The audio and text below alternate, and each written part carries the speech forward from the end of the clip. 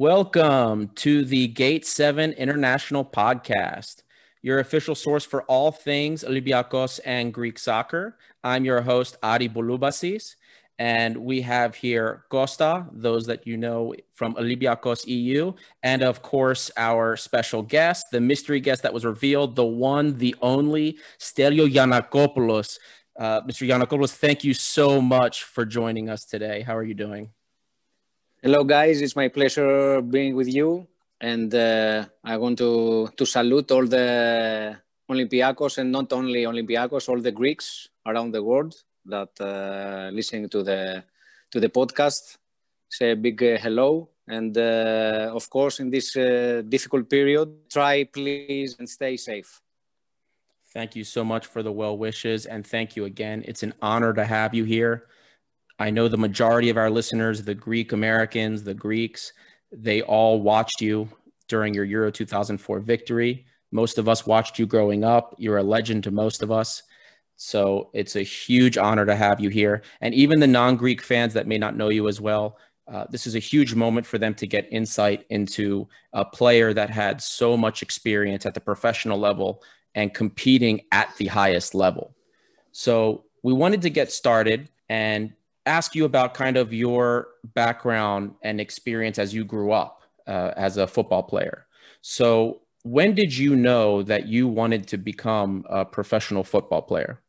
Right. So we have to go back a few years. I was born in 1974 in Athens. I grew up in a neighborhood called Kessariani in Athens. And my father was a footballer as well. So I'm coming from a football family, and I grew up with the football in my heart, I should say, because I loved it so much. Not because my father played it, but I loved it as well. So from the first memories, I remember myself as a young boy, very young, very little. I remember myself with a football even in my bed. I loved and I still love football very, very much. It's one of the biggest loves in my life, beside with my family, obviously. Of course. And that's something that sticks with us our whole lives. Now, when you were growing up and you were beginning to play, what football players in Greece or in Europe were your role models, your inspiration? In my era, it was not the today's privilege of all the young boys that they have the internet, they have a tablet, they can type a name, they can type anything in the internet, so they can find anything they want, depend the interest they have. In my times, when I was young, I am the generation that have first seen the video cassettes, the videotapes, and I remember that I had bought a videotape of Pelé, one videotape of Maradona, and one videotape of Johan Cruyff. So these were my big heroes in that times. I tried to copy every little move that they were making during games. And I was trying to copy and paste them in my training sessions and in my games, depending of the age group that I was playing for. So with doing that, obviously I have my own dreams as a young footballer. You can never stop dreaming when you're a small child, and especially when you want to become a professional footballer in the highest level. I was always dreaming myself becoming one day one of those guys that I was watching in the videotapes. Of course. Any Greek players? Yeah, Greek players, many of them. Dimitris Saravakos, Nikos Anastopoulos, Thomas Mavros. They were players that were very, very highly rated in that times. And obviously, regarding the Greek football, they were like a Greek gods in them days. So all the small kids, regardless what team they supported, they were admiring these big players, big, talented football players, and they wanted to look like them. Stelio, when you started to play football, all the players you mentioned, they're strikers or they're kind of number 10s, attacking players. When you started playing, did you start playing on the wing, or how, we all remember you as the number 7, or at least I do. It was like the guy on the right-hand side, inside forward, scoring lots of goals. did you start playing out wide from the beginning, or how did that come along? No, when you start playing football, the most important thing is you have to enjoy playing it. So when I was little, I was all over the place. When you saw one in football, I was behind that football. So I was putting my foot in every place of the field, you should say. But as the time was passing, and I was registered in the academy football, and after taking part in the first team, you need to have your role. You need to focus in a position, and of course, your coach needs to focus to you as well in order to take the best of you. So we found out that the best position for me was to play mostly, of course, attacking football, and especially on the right-hand side. When you were growing into this position, especially when you were younger, what do you believe was the reason for your success as a young player in Greece? It's very simple to say, but it's very hard to apply. And one big word that describes very, very well of that is sacrifice. Yes. And by sacrificing things like a night out with your friends, an extra hour with your girlfriend, right, an extra time out, and have something more to eat. All the small things that all the normal people enjoy in the everyday's life, you have to get out of them. And at the same time, when you need to train, explore even more every day in, day out in the training, you have to explore new levels in yourself. You need to go further.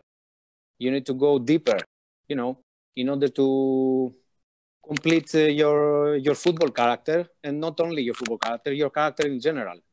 Because it's football is not only on the pitch, it's outside the pitch as well. Oh, of course. Now, we do have some younger listeners. In fact, we have more to this question. A question from one of the young players at the Olympiacos DC Academy. They wanted to know what advice you have for them as young players, some of who are they want to play professional football, or at least in college here in the university in the United States. What advice would you give them? The advice is simple, and I'm positive, I'm 100% sure that they can hear this piece of advice from their coaches as well in the age groups that they are in. You have to commit yourself. You have to train hard. You have to dream big if you want to become something. And as I said before, you need to sacrifice. So if you put all these combination together, I think you maximize the opportunity becoming a professional top football player. And first and foremost, you need the talent as well, because lots of kids, they want to become, they're going to go, they have dreams, but unfortunately, not everyone can make it in the top level. And this is one of the most frustrating things that a young footballer can have in his career. So unfortunately, football is not for everybody at the highest level, for professional highest level. It's very, very good, of course, to socialize and to enjoy the game, even if you cannot make it, if it makes you happy. But unfortunately, when you're going to go in the professional side of it, it's not for everybody. I think the word that you mentioned earlier was sacrifice, wanting it and dreaming big. I think those are, that's all those things that you mentioned. I want to start transitioning now into your professional career and start by asking you a question about your coaches. Now, you played under a few iconic coaches, I would say, including Sam Allardyce in England, Otto Rehhagel, Dusan Bajovic. And I wanted to ask you, did you have a favorite coach? Perhaps it's somebody else other than one of those that I mentioned. What did you learn from them? Different things that you learned from those coaches. And was there a particular system that you enjoyed playing in? Right. That's a very nice question. As you grow up, you would go back them days that you were playing football, and I remember things during games, during training sessions. And I should say that from every every coach that I had in my career, since I was a little boy until I finished playing professionally, I tried to take the best out of every manager that I have worked with.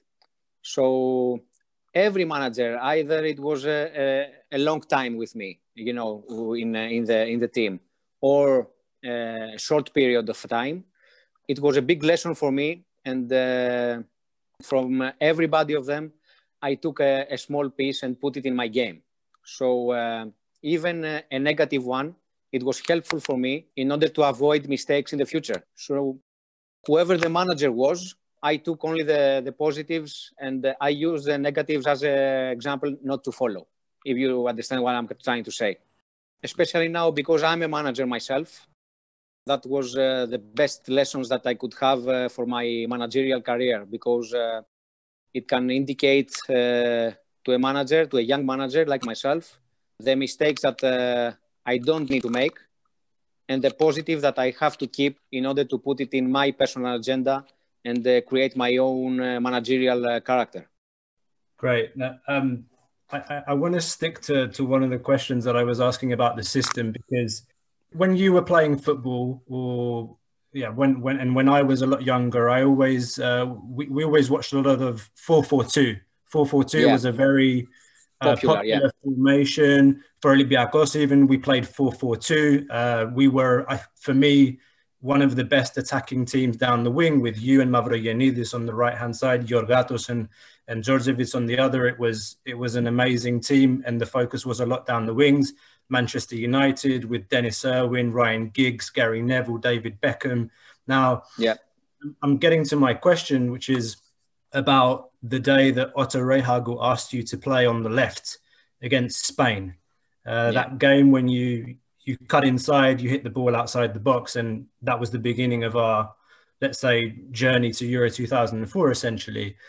And now today in football, we rarely actually see wingers that play with, you know, the right foot on the right-hand side. We see a lot of inverted wingers or inside forwards. And I may have heard a previous interview of yours where you've said that, I think when Otto Rehhagel asked you to play on the left, initially you were not so warm about the idea. But in the end, we saw that, you know, it led to a 1-0 victory over Spain and a great goal. But towards the end of your career, would you say that you enjoyed playing out on the left more than you did on the right? Or I want to try and get your sense on that. Right. It's a very interesting approach, I should say, because as you correctly said, I was playing my whole life before Otto Rehhagel puts me on the left in that game in Zaragoza against Spain. I was playing on the right, so I was not used playing on the left, except some small spells, any games that the game itself led me on the left-hand side, but that's only for 1 or 2 or 3 minutes in a game. You know, it's one of the things that make the coach that you are working with very, very special. Especially with Otto Rehhagel, I should say that I should put my hat off for him as a manager, because he could see the game before it started against Spain in Zaragoza, and trying to convince me play on the left. Believe me, it was not very easy for him. The whole week in the training sessions, you know, he was talking to me. He was asking me that the best idea for the game against Spain away from home is to play me on the left, because I could cut inside against Michel Salgado, who was right-footed. Whoever has played football, he can understand that right-footed cannot mark with his left foot. So the initial plan was to cut inside and try to shoot and hit the target. That was the plan for my position. And this is the moment that you need a big special mention to Otto Rehhagel, that he saw the picture before everybody else, putting me on the left. And with this particular move, we managed to steal the game and the 3 points that obviously led us to the big tournament in Portugal in 2004. And after we know all the rest, what happened there. So the rest is history. Yep. The rest is history. So who knows, if he didn't put me on the left that day, maybe, I don't know, we wouldn't take the whole 3 point. No, absolutely. And I wanted to talk about also another one of your managers. We had a question from Bob Beans, who runs the Olympiacos underscore English account. And he had a question about Sam Allardyce.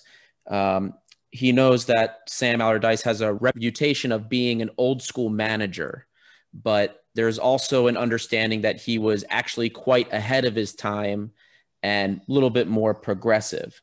And Bob wanted to know how you felt playing for Sam Allardyce and what your most memorable moment was for him. You know, I think it speaks from itself that Sam Allardyce was not a fashion manager because he was very ahead of his time. I got the impression from Big Sam immediately from the first week that I joined Bolton Wanderers back in 2003. Mm-hmm. I got amazed from the quality of the backroom staff that he had recruited. We had a special nutritionist, we had a special physiotherapist. You know, the science behind the game was massive. And even I should mention an example of Quinton Fortune, left back of Man United. He has joined us, I think, not my first, my second season. And he got impressed from the backroom staff and the organization that we had in Bolton Wanderers them days. So he told us one day that, guys, these things that I'm seeing here, I haven't seen even in Man United. So you can imagine how much the progress was in the highest level. Everything was working to 100% in order to take the 100% and the maximum of our abilities and our talents as players and as individuals collectively. Oh, that's incredible. I had no idea about that. I'm sure the only dietitian at Olympiacos was the souvlaki or maybe the gyro you were getting in Athens at the time. No. In Olympiacos, we had Maria Likomitru. Okay. Who was looking after us diet-wise, you know, with all our personal diets, all the players, every individual player, you know, has his own diet. Of course, Olympiacos was very organized for them days, but when I came to Bolton, it was different class in this department. You know, the science behind the game, the cryotherapy, you know, the ice baths, the yogas. You know, it was a little bit ahead of the time because no other club was doing it. I want to piggyback off that question and ask you, how much of a culture shock was it for you when you left Greece and you decided to go and play for Bolton? Not just, I mean, culture shock in terms of moving from Greece to the UK, but football-wise, really, what were the things that stuck out for you when you got to the training ground the first day? What were the differences? And the second question is completely unrelated, but it's about footballer superstitions. And I really wanted to ask you this question. Is it true that before big games, you would clean shave your head? Was that one of your superstitions or is that crap? No, I was shaving my head the day before a game. That was not a superstition. That was because I wanted to look nice, you know. Nothing wrong with that. So just actually, it's funny when we were letting people know you were coming on.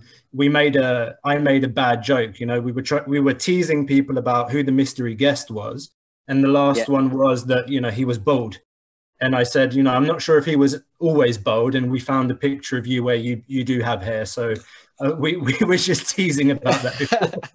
Not a problem. That's a nice tease, guys. Thank you very much. So, you know, when you mentioned in the first question about the English football in England in general, I was very well informed by my ex-teammate, Nikos Dabizas, that he was playing for Newcastle after he joined them from Olympiacos, that we were playing together. I was already informed by Nikos that, you know, in England it's a different type of game. The physicality of the game is much bigger and much stronger comparing with other leagues, not only Greek league, other leagues as well. From day one, you need to cope with this pace, with this physicality in the game. and try to adapt as soon as possible in order to achieve success. So this is exactly what I tried to do from day one. I stepped my foot in the training ground until the day I left the club 5 years later. So, of course, it was hard in the beginning to adapt to a strong and physical game like the Premier League. But week after week, I was getting stronger. I was getting even fitter in order to go in the combat and give my everything and try and win as many football games as I can. And at the same time to perform at the highest level. So believe me, it's not very, very easy. It's very hard. But as I said before, when we started the conversation, I sacrificed and I have dreamt of these times for so many years when I was young. And I was not willing to miss the opportunity to playing in the best league in the world. So I was so committed. I was so sure about myself. I was so, determined to achieve a success that nobody could take this away from me. Well, you made it look easy to all of us that watched you play. You really did. You were a fantastic player for every team you played for. Now, we wanted to kind of pivot the discussion towards Greek soccer in general, the Greek Super League. Do you believe that Greek teams have too little faith in their managers? Greece is becoming famous in Europe, even in the United States, for what we call the coaching carousel, because so many coaches get fired. At one point last season, almost every club fired their coach that they started the season with. Even at Olympiacos, when Pedro Martins first came to the club 2 years ago, the beginning was a bit of a struggle, and some people wanted him fired 2 months in. Obviously, we stuck with him, and now you could argue he's one of the best coaches we've ever had. But do you believe that Greek teams have too little faith in coaches? I think it's a worldwide phenomenon. This one with the managers. I think this is one of the fates of the managers. When the team doesn't perform, when the team doesn't go well, when the team loses, something has to change. The first thing that the board is going in their minds is that they need to get rid of the manager, because you cannot get rid of 23, 24 players. That's impossible. So the first guy that pays the price and gets the sack, it has to be the manager and his team in general. So in some countries, they have a little bit more patience. Some other countries just doesn't happen. So they get under pressure, the managers, they get fired. Another manager comes in and tries to rebuild the club within days or sometimes many hours before a game. So that's not easy, but this is the fate of the managers, not only in Greece, but worldwide. I think we should give not only the managers, especially in Greece, we should give, especially in the Greek managers, a little bit more chances in order to establish themselves in the clubs, even the big clubs. I think they need to have faith in Greek managers, because I think we have quite a lot quality Greek managers out there. Just on this question, I remember a couple of seasons ago when it was rumored that Marios Zounidis was going to take over Olympiacos, and I remember the Olympiacos press the next day and speaking to some fans, and the reactions were shocking. It was like Zounidis was playing good football in his. I think it was at Panionios at the time, and Panionios were in top 6, or playing good football, bringing youngsters through, and it was the season, I think, after Paulo Bento left, and we had a really bad year. And I was really shocked by the mindset that, no, Marios Zounidis, we shouldn't take him because he's a Panathinaikos guy. And it was just like that mentality, which I cannot understand. Now, I don't know where Zounidis is now, but he was in Apoel, and he got the sack from Apoel in Cyprus last week. Okay. Other Greek coach that I think about is Donis, and I'm shocked that Panathinaikos sacked him. I think that was the worst possible decision that they could have made. And now he's at Maccabi, and they've won 2 out of 2 games in their group. He looks a good coach as well. You know, he's played football abroad. He has.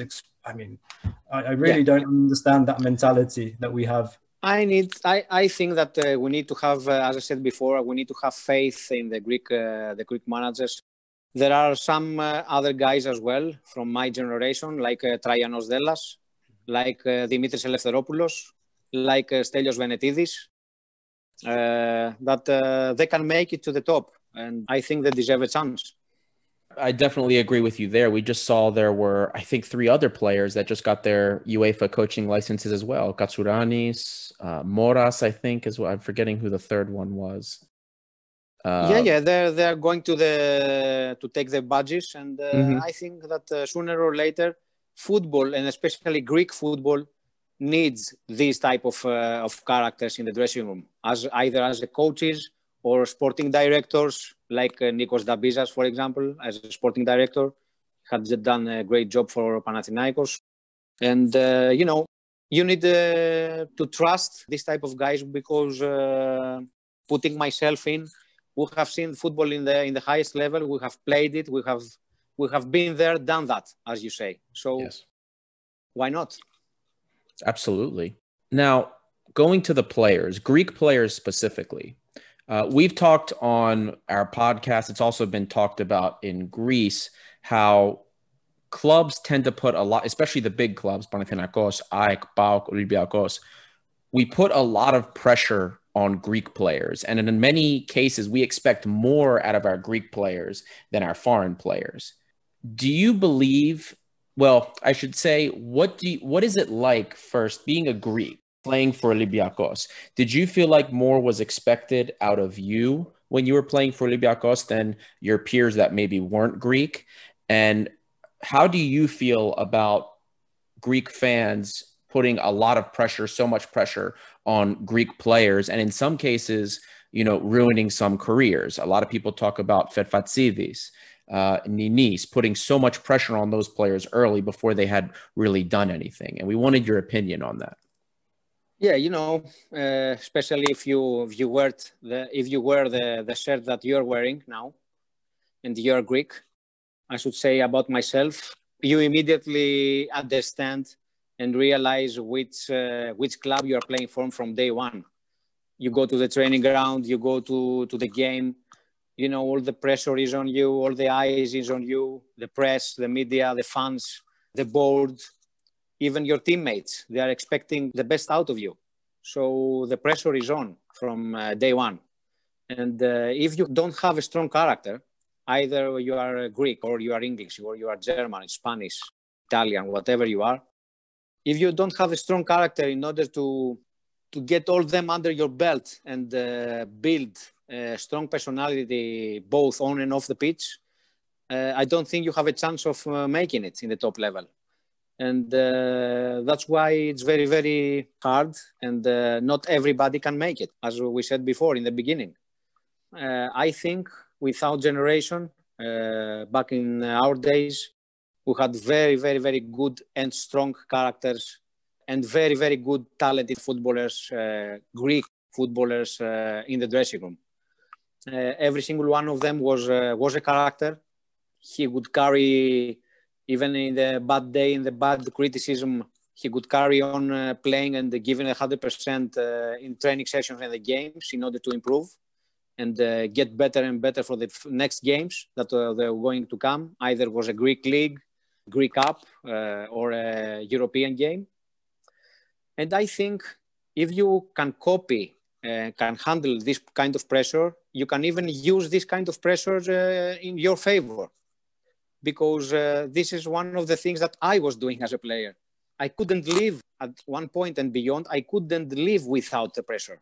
I wanted the pressure because the pressure made me a better player.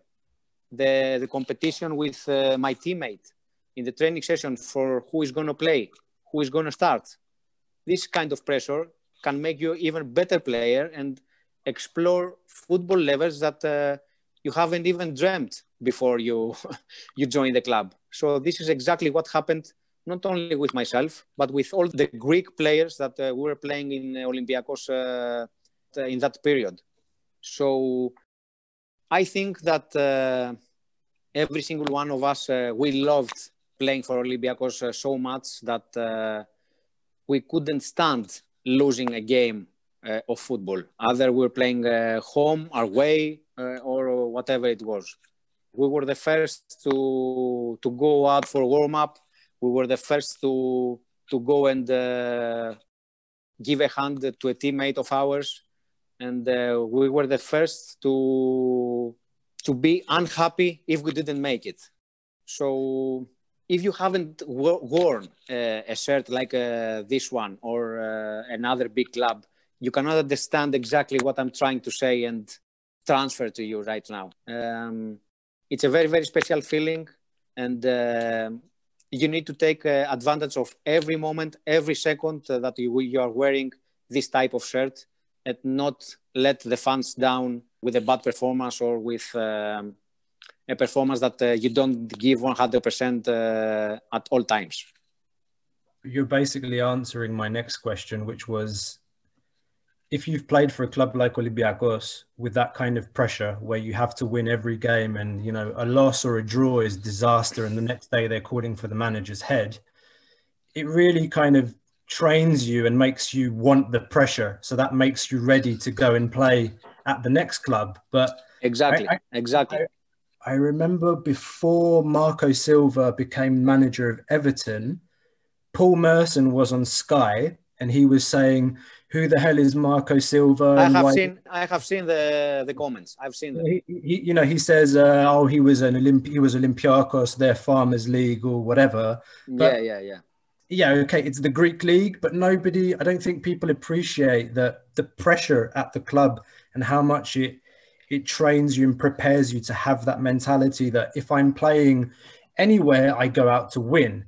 And you said that in your previous statement. Now, the question coming from that and what you said is, what happened when you guys went to play away from home in the Champions League or in Europe? Because we all know that before we beat Werder Bremen, we'd never won away from home, and we'd play at home and we'd beat anybody. Real Madrid would come and they couldn't win. And we'd go away and play Molde or Heerenveen, and we don't know what happens. How do you explain? You know, sometimes in football, you cannot explain everything. You know, even top managers, if you go out and ask them, Mourinho, Guardiola, Jurgen Klopp, Carlo Ancelotti, sometimes they say this is football. You know, it's something that you cannot explain.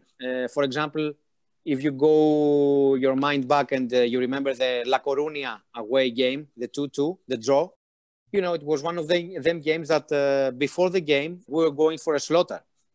You know, we're going to concede, they should say, all the experts, 3, 4, 5 against us. And just moments before the final whistle, we were 2-1 up and not comfortably, but we were very well deserved 2-1 up. And one final moment of the game cost us the equalizer from La Coruña. If you saw in the dressing room the faces of everybody of us, you could tell that we lost 6-0. And we have took away a draw 2-2 against maybe the best team in Europe in that period. So it's one of them things that you cannot explain. And I think it was a matter of time when the team was going to take the whole 3 points away from home in a Champions League game. And as you said, it came with Werder Bremen.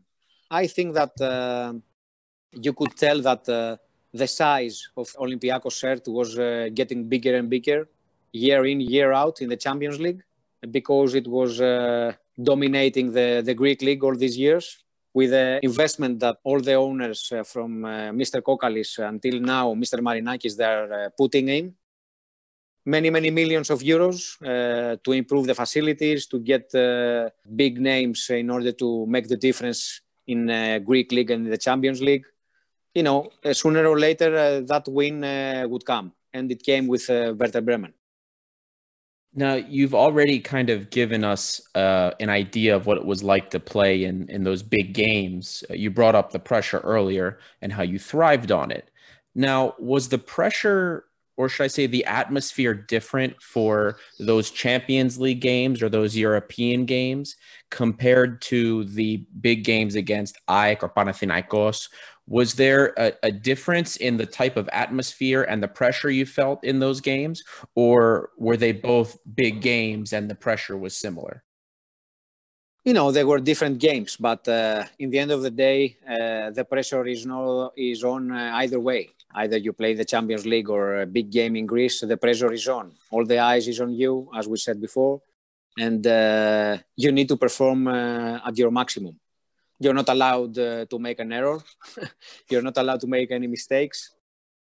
In these games, you need to keep the momentum from the previous game, especially if you have won a game. You need to maintain and keep the momentum, keep it going, and especially in the Champions League games, try to enjoy as well. It's a big festival for all footballers around the world. All the footballers on the planet, they wish and they have a dream one day to play in the Champions League. So you need to enjoy as well. And if it can be combined with a victory, you take it with much pleasure. Of course. As a quick follow-up to that, we know in Greece, the derby games, especially when you're playing in them, they can be scary. They're always, well, not anymore, but there's flares that usually used to go off, fans throwing things. It's crazy atmosphere. I guess as a Greek playing in Greece, this might have been something you could have been accustomed to. But did you ever have to maybe console or comfort some of your foreign teammates that maybe weren't used to this? We've heard, teams that have come to visit Greece or Olympiacos, they come in the stadium and they're scared. The atmosphere is very aggressive. Not aggressive, exactly. Yes. Yeah. So, like Bayern Munich. It's very lively. So did you ever have to talk to any of your players like, oh no, it's Greece, this is how it is? Did you have to console them? Were they scared to get on the field sometimes when they just came to Greece? Because of quite a few foreigners came to the club, especially from Northern Europe, like Par Zendenberg, for example. This type of characters and players, especially from Northern Europe, they're not used to this type of cultures and this type of approaches from the fans of the home team. And, you need to consult them. You need to tell them exactly what they're going to face, especially away from home. Some objects coming towards you, especially if you're going to have a corner kick or a throw in. Some spitting as well. But, that's part of the game. That's part of building a strong character as well. You need to accept and adapt to the culture of the league that you are playing to. And if you can manage to play in this type of leagues, playing after in England, it seems like a church, Absolutely. The first football game I ever went to was an Arsenal-Everton game at the old Highbury Stadium when I was very young. But I remember, afterwards, my dad obviously took me to Olympiacos game, a friendly in the summer when we were out in Greece. And, even in a friendly in the old Karaiskaki or in the OAKA with 10,000 people, it was just like comparing to an English stadium was like, wow, what on earth is this? It's like completely different. And the pinnacle for me was Olympiacos Real Madrid, 99. The season we bought Giovanni and Zahovic, and my dad took me to the game. 3-3. Yeah. And really, we scored the first goal, and there's 85,000 crazy Greeks with high blood pressure in the stadium. And you think it was like an earthquake, let alone the third goal. I thought the stadium was coming down. What's that like for you as a player when you have that atmosphere? Are your legs not shaking when you enter the stadium? Like, how do you How do you get through the adrenaline, and really, how does that feel to play to a crowd like that? Yeah, that's unbelievable. These kind of atmospheres and games. It's one of the moments that you go back, you close your eyes, and you go back when you were a child, and you have dreams, and you have ambition, and this is the moment that you were dreaming of. You know, these are the moments that a small kid dreams of when he becomes a professional footballer. These are the moments that you want to live. These are the moments that you want to go and play. These are the teams that you want to go and play against. The players, big stars, world stars, top class players, and wearing this shirt, the Olympiacos shirt in the Champions League, and going out and playing with teams and players like that, and have almost 90,000 cheering you to win the game for them. And not only for them, for millions others that they are watching either from Greece or abroad. You know, you cannot imagine from a bigger motivation for a player to go out and perform. You know, some players can handle the pressure, this type of pressure. Some other players cannot. And this is the magic of the game. This is the moments that the game gives you, and they stay in your heart forever. And I wanted to take a moment to thank Adoni, our previous guest who writes for Hellas Football. He writes on Panathinaikos matters. He asked the initial question about the difference of playing in Europe versus a derby game. So thank you, Adoni, for that question.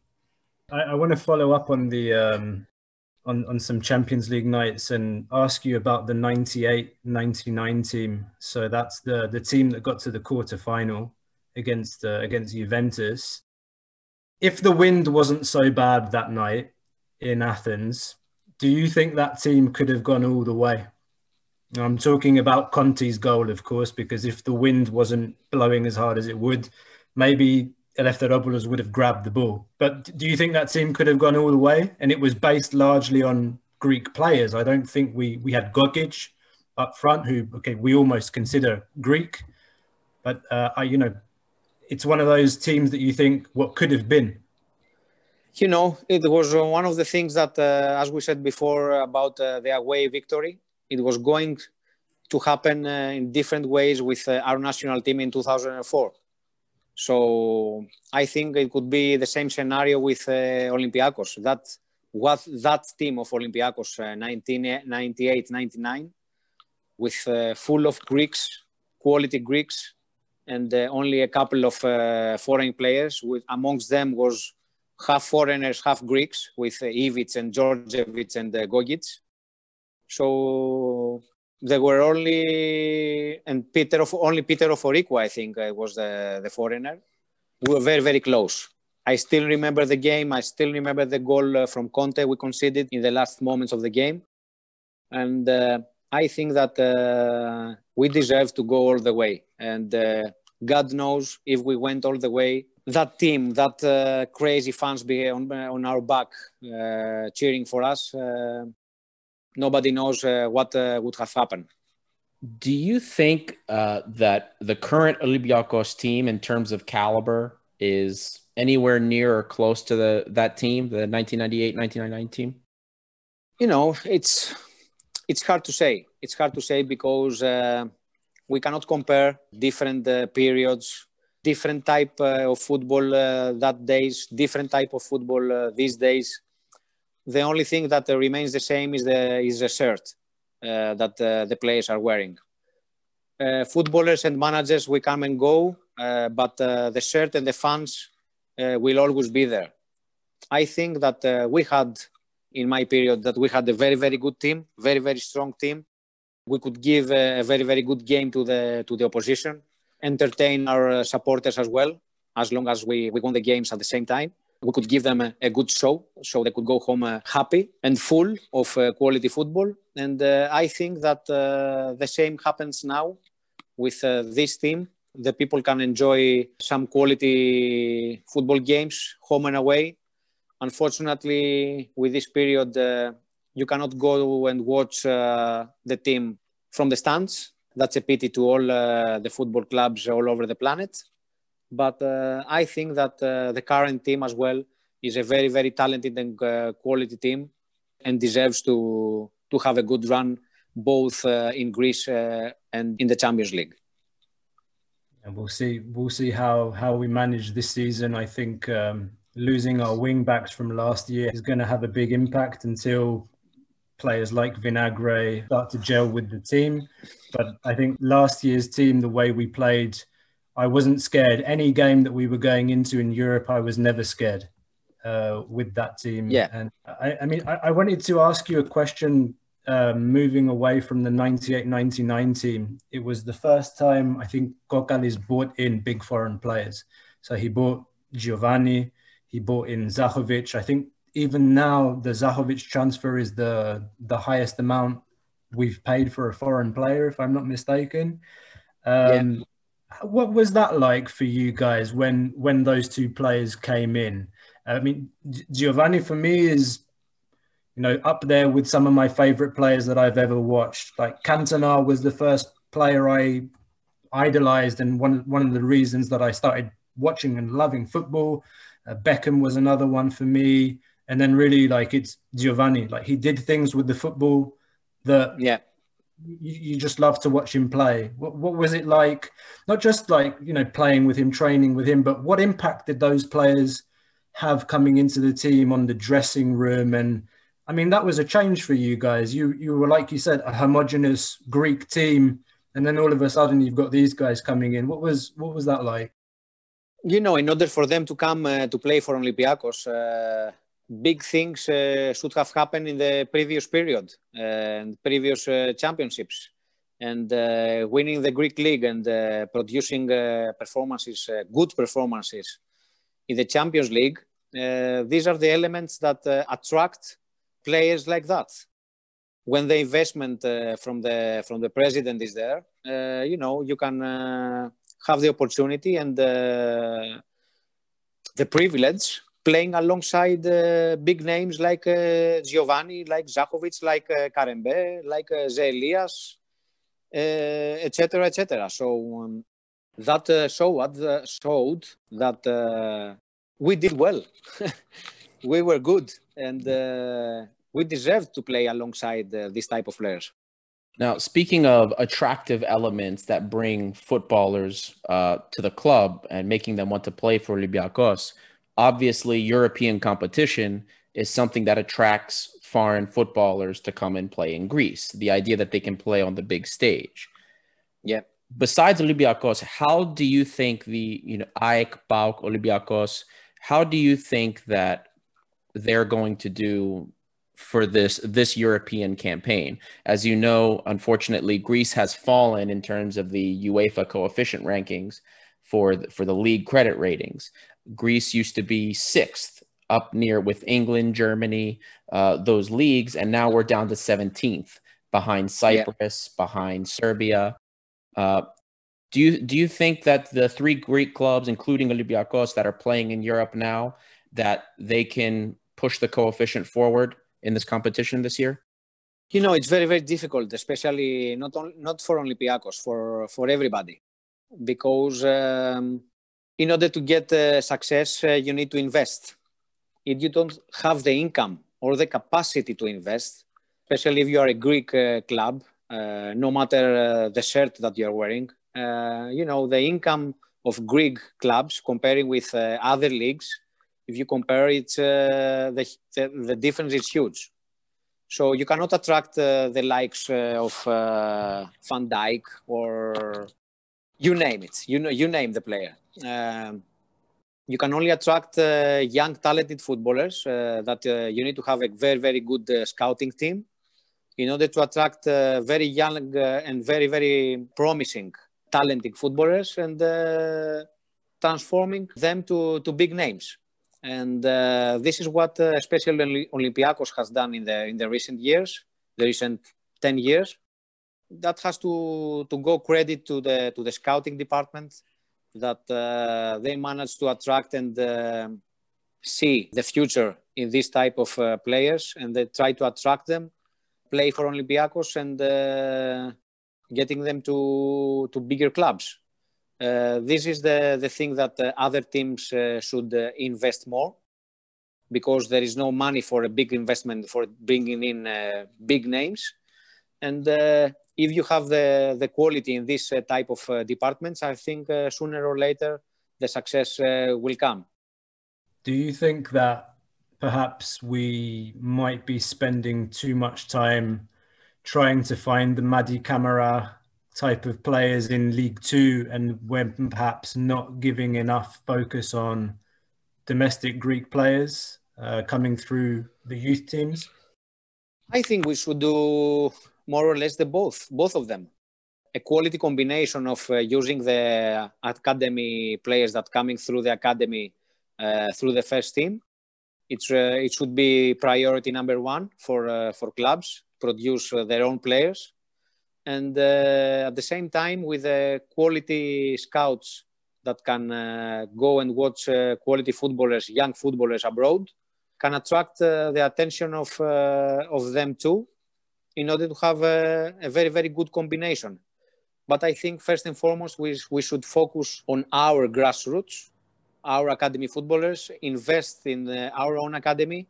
And I think especially now Olympiacos has invested many millions of euros in the academy. They are doing a fantastic job. They are recruiting kids all over Greece, all quality football players that can make difference in Greece. Whole Greece are monitored, watched from the scouts, and any quality player that stands out, I think has already passed the gates of Redi Sporting Center.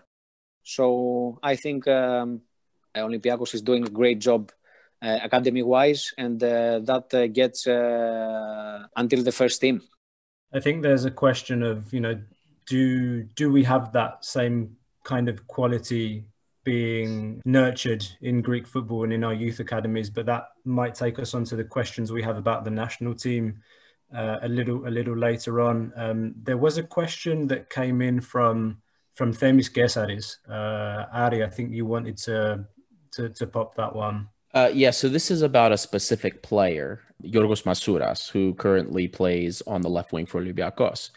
And Themis Gesaris discussed in one of his radio segments that with your skill set and your eye for goal, he kind of viewed you as a second striker that played wide. Now, he made the argument in that radio segment that Masouras is a similar player in that respect. He doesn't think he's a real winger, more like a second striker that can play wide. But he believes that you were more technically gifted than Masouras is. So should Masouras learn from your performances in the past in order to make more strides into becoming a more positive offensive figure? One of the main concerns for him has been his more inconsistent offensive performances. And Gesaris made the argument that he should look to you as a model in order to be more positive in the offensive third. This is one subject that at my period in the national team, I have already discussed with Masouras in private. So he had revealed to myself that he was watching my videos, my clips, in order to improve his game, especially in the final third, and scoring some goals. This is one of the things that I was doing, as we said the early stages, that I was doing and try to copy and paste from footballers that I admired, both domestically and internationally. I think that Masouras is trying his best. He has improved in the offensive third, in the final third. He has improved a lot. He has scored very, very important goals. And he is willing to learn. This is the element that I love about Masouras, is that he is willing to improve. He listens. He tries his best. He will put it in the training day in, day out. And eventually he will enjoy the success of the games. But I think that you cannot have it from one day to another. You need to be there. You need to train it. You need to train it every day. You need to focus. You need to give it a bit 10, 15, 20, maybe half an hour extra in the finishing or whatever you can improve in every department of the game. and especially the offensive game. I think he gets the improvement that he wants, and of course all the fans wants from him. And I think that he has the character. He's this type of person that he will want to improve every day, every month, every year. And this is what he's doing. And I think he deserves the credit for this effort. That's definitely good to hear. You can see on the field his work rate is incredible. I mean, that's one thing I've never heard a complaint about is his endurance. No, he's space he covers. He's sacrificing in every single game himself. Mm-hmm. You know, you can tell that he gives whatever he wants and even more. He gives everything, and the people love that. Yep. The fans love this type of players that give everything for the team. And he is this type of player. Absolutely. Now, we wanted to pivot the discussion more towards the national team. We get a lot of questions about the national team, and especially in the last couple months, it has been a very hot topic among Greek soccer fans, especially in the diaspora. Now, one of the biggest things, and something that's talked about constantly and asked constantly to us, to other Greek diaspora papers, club politics for the national team. We've kind of seen some, in press conferences with Van Schip, those club politics start to come out a little bit. When you were on the national team, not just in the Euro 2004 campaign, but before, did club politics play a role in the locker room when you were with the guys and when you were on the field? Or was it more strong Greek personalities first, and then club politics kind of second, or even the reverse? I think that you almost gave the answer yourself, because club politics were always there, and maybe they will always be there. But I don't think the club politics should interfere and interrupt the national team manager and the players that are in that particular team. And I think all these politics should stay away from the dressing room of the national team, because they produce no good. The opposite, they can harm the team, they can poison the team, they can poison the fans. As a consequence, they can poison the players and the manager as well. So the less we hear, the less we consider that there are this type of politics, the better it is for the team.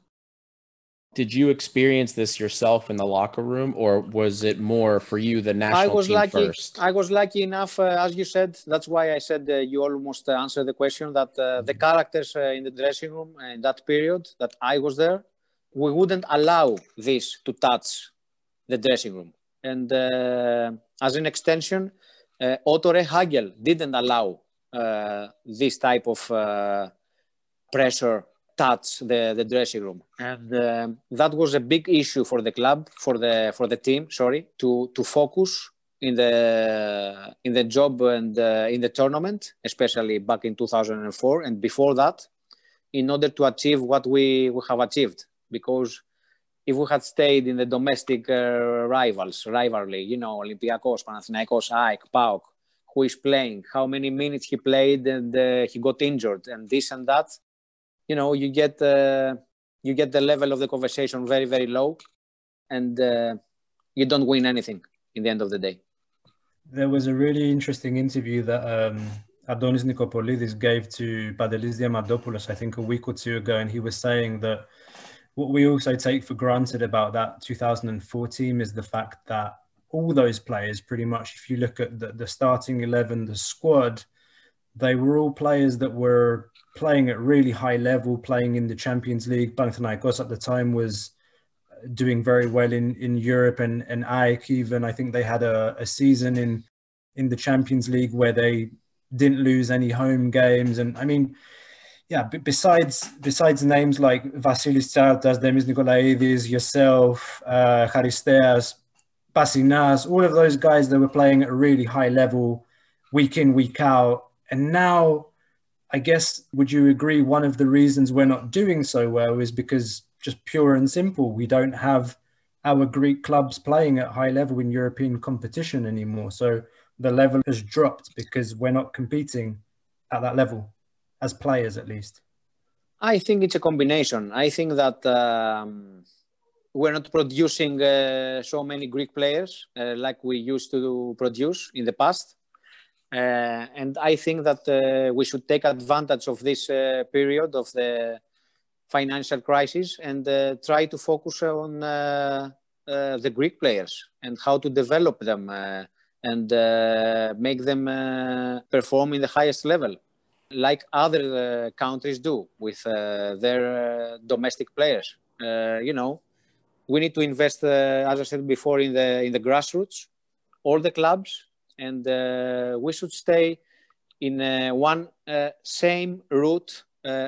All clubs in Greece, not only the big clubs. All clubs in Greece, they should focus on the grassroots, invest a little bit more, focus more on producing players, quality players, and quality characters as well, both on and off the pitch.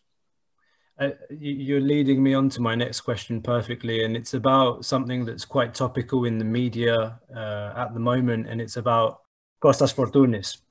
So for me and for most Greek or Olympiacos football fans, he's the best player of his generation.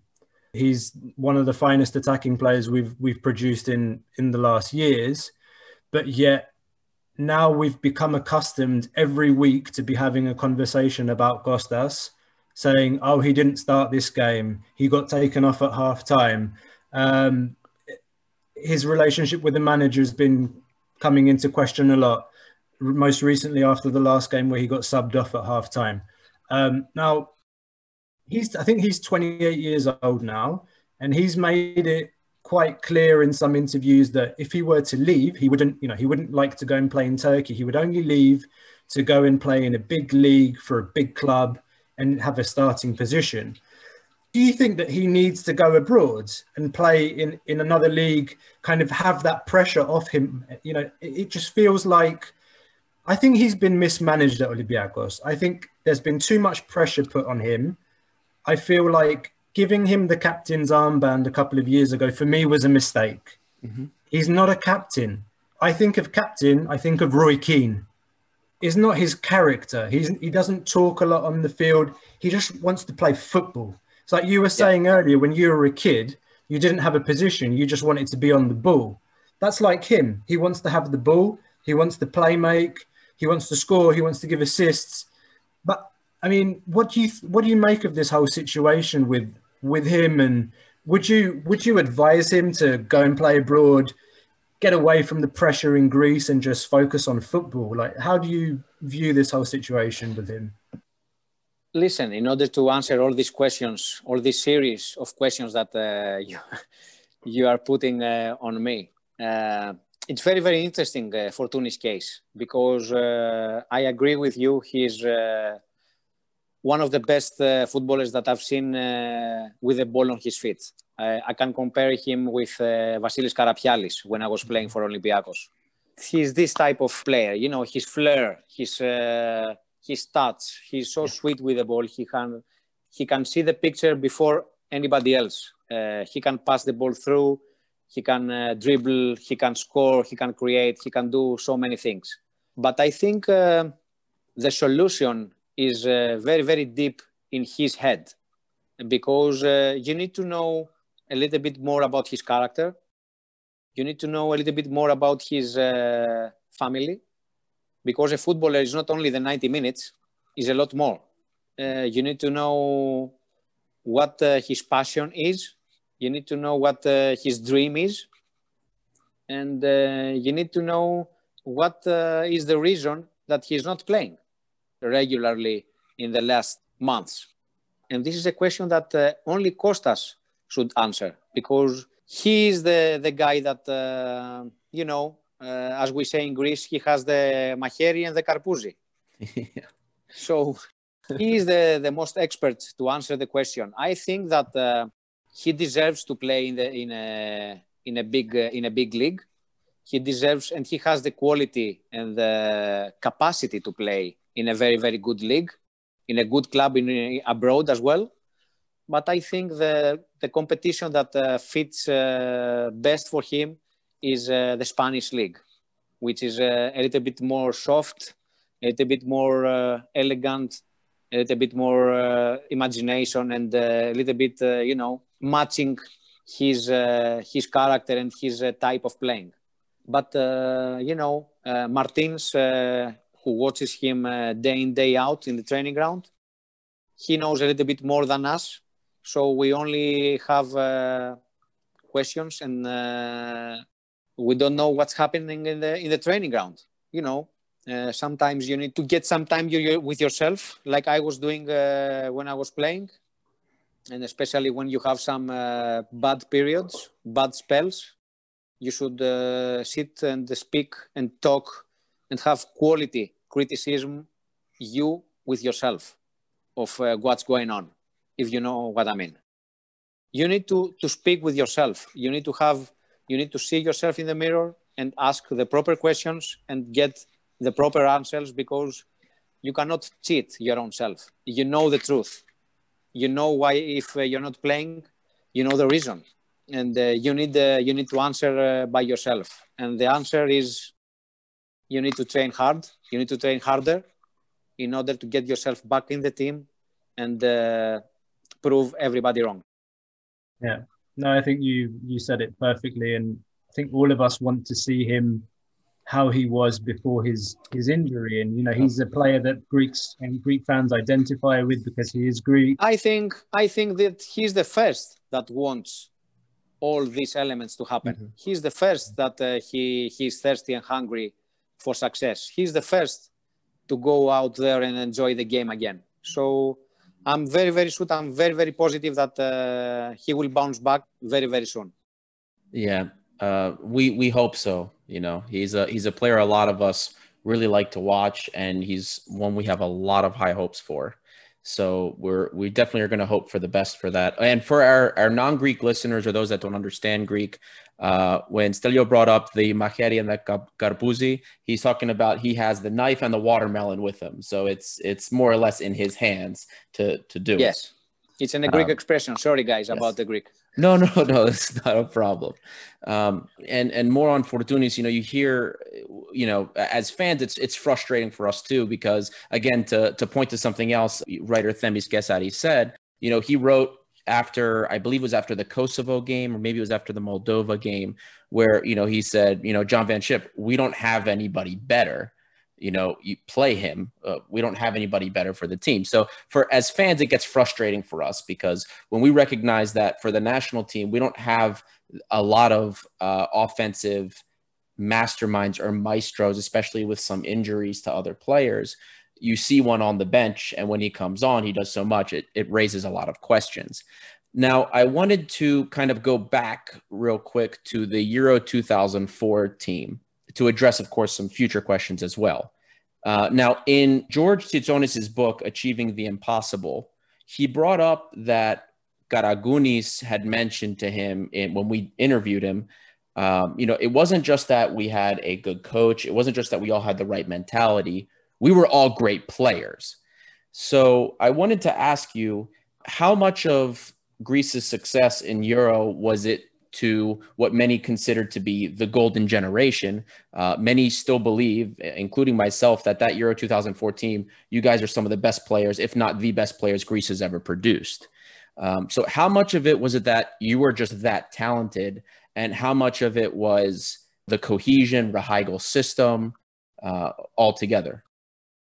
I agree. It's a combination of everything. You need to have a golden generation, like our generation was. But at the same time, we need to find the same team spirit that we showed them days. You need to find the right manager that we had them days.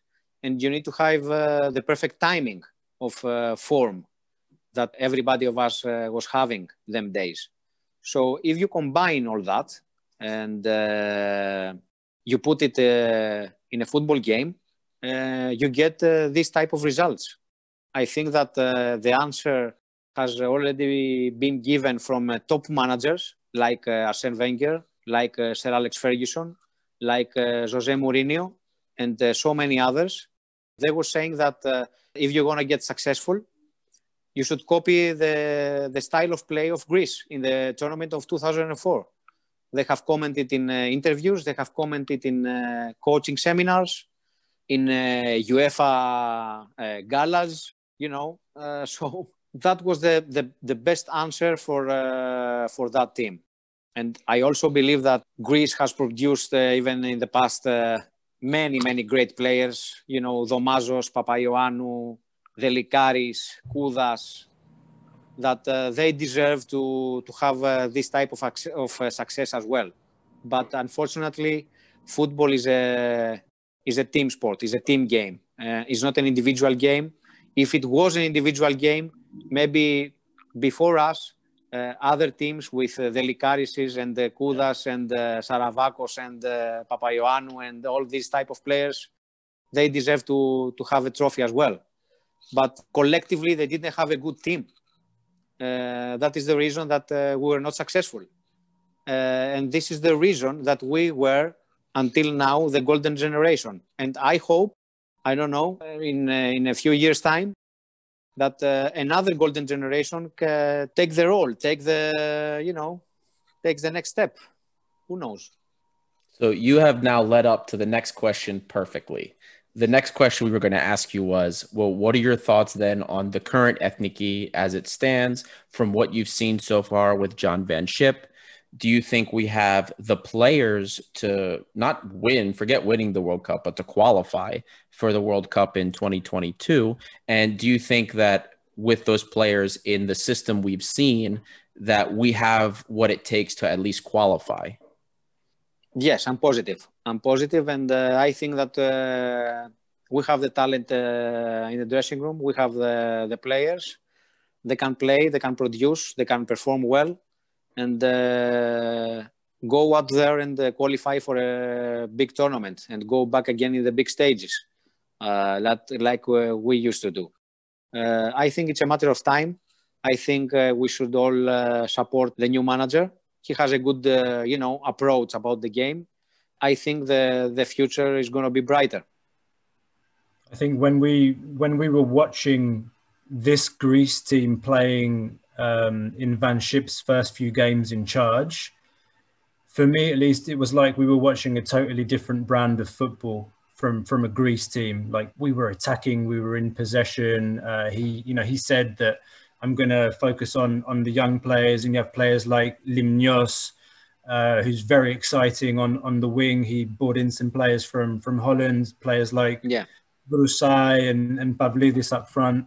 But yeah, more recently, again, I think this topic of potentially club politics is creeping into the national team, and we haven't seen what we saw before. But certainly, you look at some of the talents that we have that aren't in the national team at the moment, like Panayotis Retsos, who's had some injury problems. He's a great talent. Tsimikas hasn't featured much, but Giannoulis is also a very good player. But yeah, no, we certainly hope that we can find our way, and we can keep club politics aside. Yeah, I'm positive that we can get back on track. And that's a perfect opportunity to mention that when we handed out the composition, because John Van Schip took over after Mr. Anastasiadis and myself and Angelos Bassinas left the national team. We have given a composition for the new manager in order to see about next potential Greek players, and we have given him the names that you mentioned before about playing wise, what he should focus on this type of players that we have already seen and identified. So we are very, very happy for that. Absolutely. And I guess as we begin to close up, again, thank you so much for your time. We have some mailbag questions. So other questions that listeners have sent in to us that they wanted to ask you. So one of the first questions we had was from user Go from Twitter. Is there a talent, not just at Olympiakos, but a young Greek talent that you've seen playing in the Super League that you think is exciting or a talent in the making? excluding Fortunis, of course. I think he's a little too old for us to consider him a talent now. He's not. He shouldn't be considered talent anymore. No, talent is always there. I think the word talent is misunderstood. If you speak about talent, you don't mention a young player. Mhm. Talent is the perfect word and fits perfectly to any quality player, whatever the age. You know, talent is a talent. It's not only for the young player. Well, then I should specify then, is there a younger player that you see playing in the Super League for any one of the teams in Greece that is catching your eye that you think is interesting? Yeah, I think Jolis from PAOK has made a very, very good impression in my eyes. He's definitely one we've been excited for as well. Yeah, I think he's a very quality player. He's the only winger I think gave Tsimikas a hard time last year. Yeah, he gave Tsimikas and some others as well. He gave them hard times, and I think he deserves to play in a big club like PAOK, and the future is all his. I think it's a matter of time if he continues like that. It's a matter of time a big club from Europe comes and knocks the door of PAOK. I wouldn't mind having him on our team, to be honest. If I could bring anybody, if I could bring anybody from those rival clubs, he's definitely one that I'd like to have. But I don't think we're quite there yet in Greece. I think for this type of players, the sooner they leave and they go and play abroad in a big league, the sooner they leave, the better for them, because they can explode their careers. They can touch the sky, and they deserve it. Well said. Another question we've received from a number of users, DJ Elias7, Olifan 1925, is the goal you scored against Porto your favourite goal? I'm sure you must have been asked this 100 times. But I mean, no, I think it's. Can you walk us through? Can you walk us through like what happened? Because like, I mean, I've watched it 100 times. Likewise. And every time I watch it, it just like I can't get enough. But can you walk us? You must remember the action and how it played out. Yeah, of course I remember. How can you forget this type of moment? You know, it's one of the moments that have marked my personality, not only my career. You know, it's one of the moments that you're dreaming where you're a small kid and it happens to you. You know, it's crazy. It's the satisfaction that you get and the pride that I have now. I'm 46 years old, and the pride that I have now after so many years from that night, you know, it's unbelievable. The moments that football can give you can mark you for the rest of your life. So this moment is one of them. You said in the beginning you didn't know if that was your favorite. Is there a different goal that was your favorite? No, I didn't say. I said, of course, it's my favorite. But of course, it's your favorite. I cannot take out, the goal against Spain with national team because it's a special goal. It's a goal that almost gave us the ticket for the Euro in Portugal. Of course, the qualification to qualify for the Euros. I cannot forget the goal against Croatia Zagreb in Zagreb with minus 17 degrees. We were playing on the ice. It was like an ice skating. Oh my God. You know, crazy, unbelievable moments wearing the Olympiacos shirt. And of course, I have nice memories as well from the Premier League with Bolton, which I have enjoyed very, very much. I have scored some very, very beautiful goals as well in England, which I'm very, very proud of.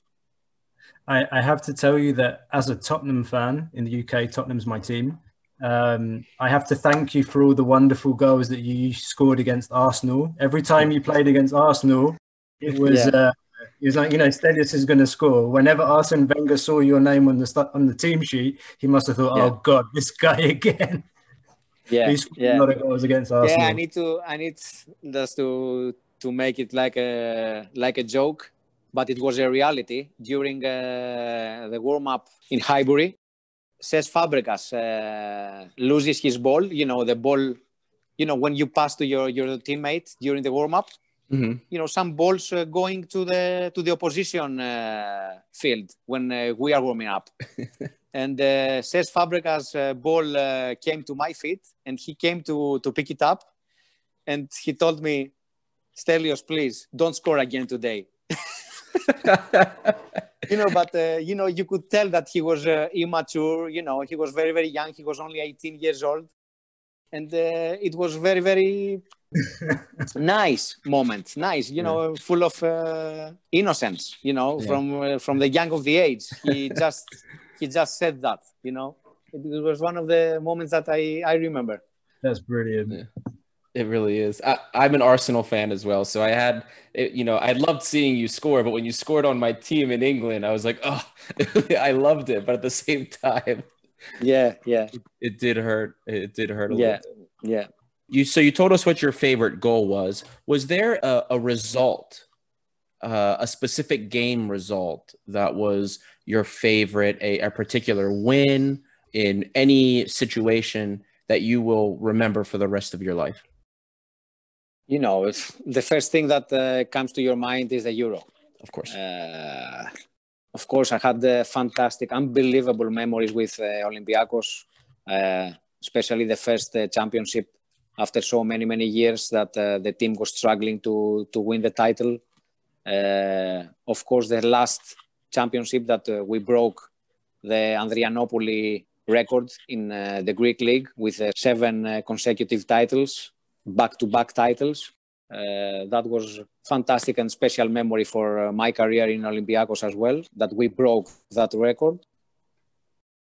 We've taken up so much of your time, and we're so grateful and humbled by the fact that you've come on to talk to us, and you've spent so much time answering our questions, and you've really given us so much great stories and great advice. And no, it's really been wonderful spending time talking to you. And me personally, whenever we've met face to face, we never had the opportunity even this much to talk to each other.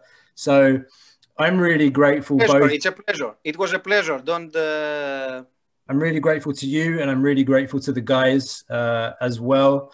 And, I told you when I asked you if you'd be interested to come and do this, these guys, with their podcast, they're trying to connect not only Olympiacos fans around the world, but really a football community that's interested in Greek football. And bringing you on here as a Greek footballing legend that you are, I think it's it's been fantastic talking to you, and I really want to thank you deeply for your time and taking time to come and speak with us. Thank you so much.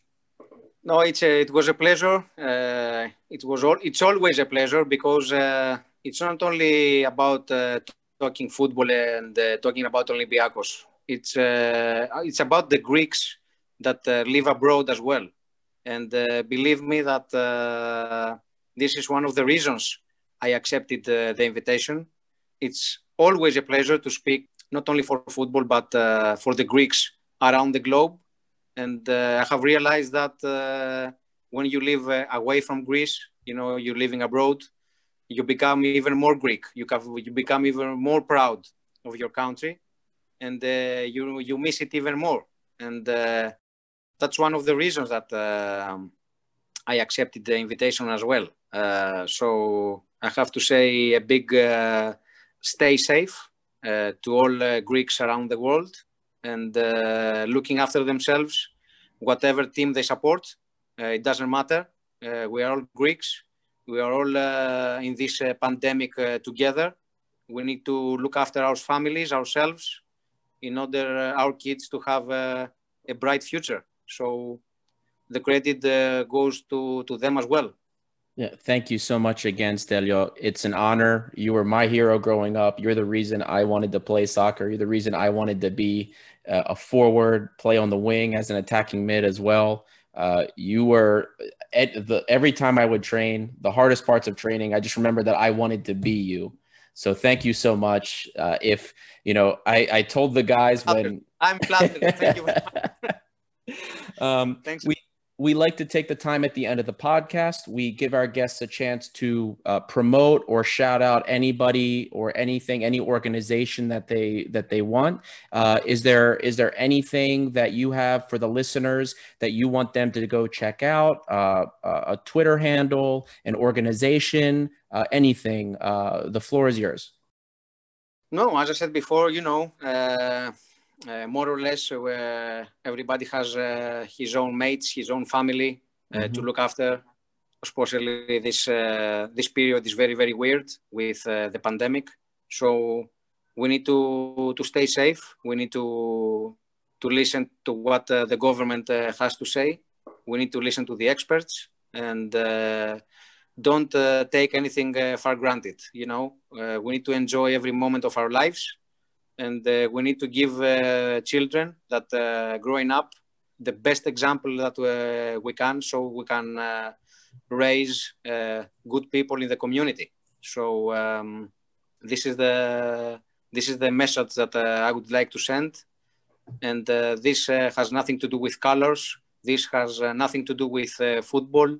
This has to do with the community that we're living in. Regardless the country that whoever lives, the focus is the same, and the focus is to raise our children properly and become good citizens in the community. Thank you again, Stelios. Very well said. And thank you to the listeners, especially if you've made it this far.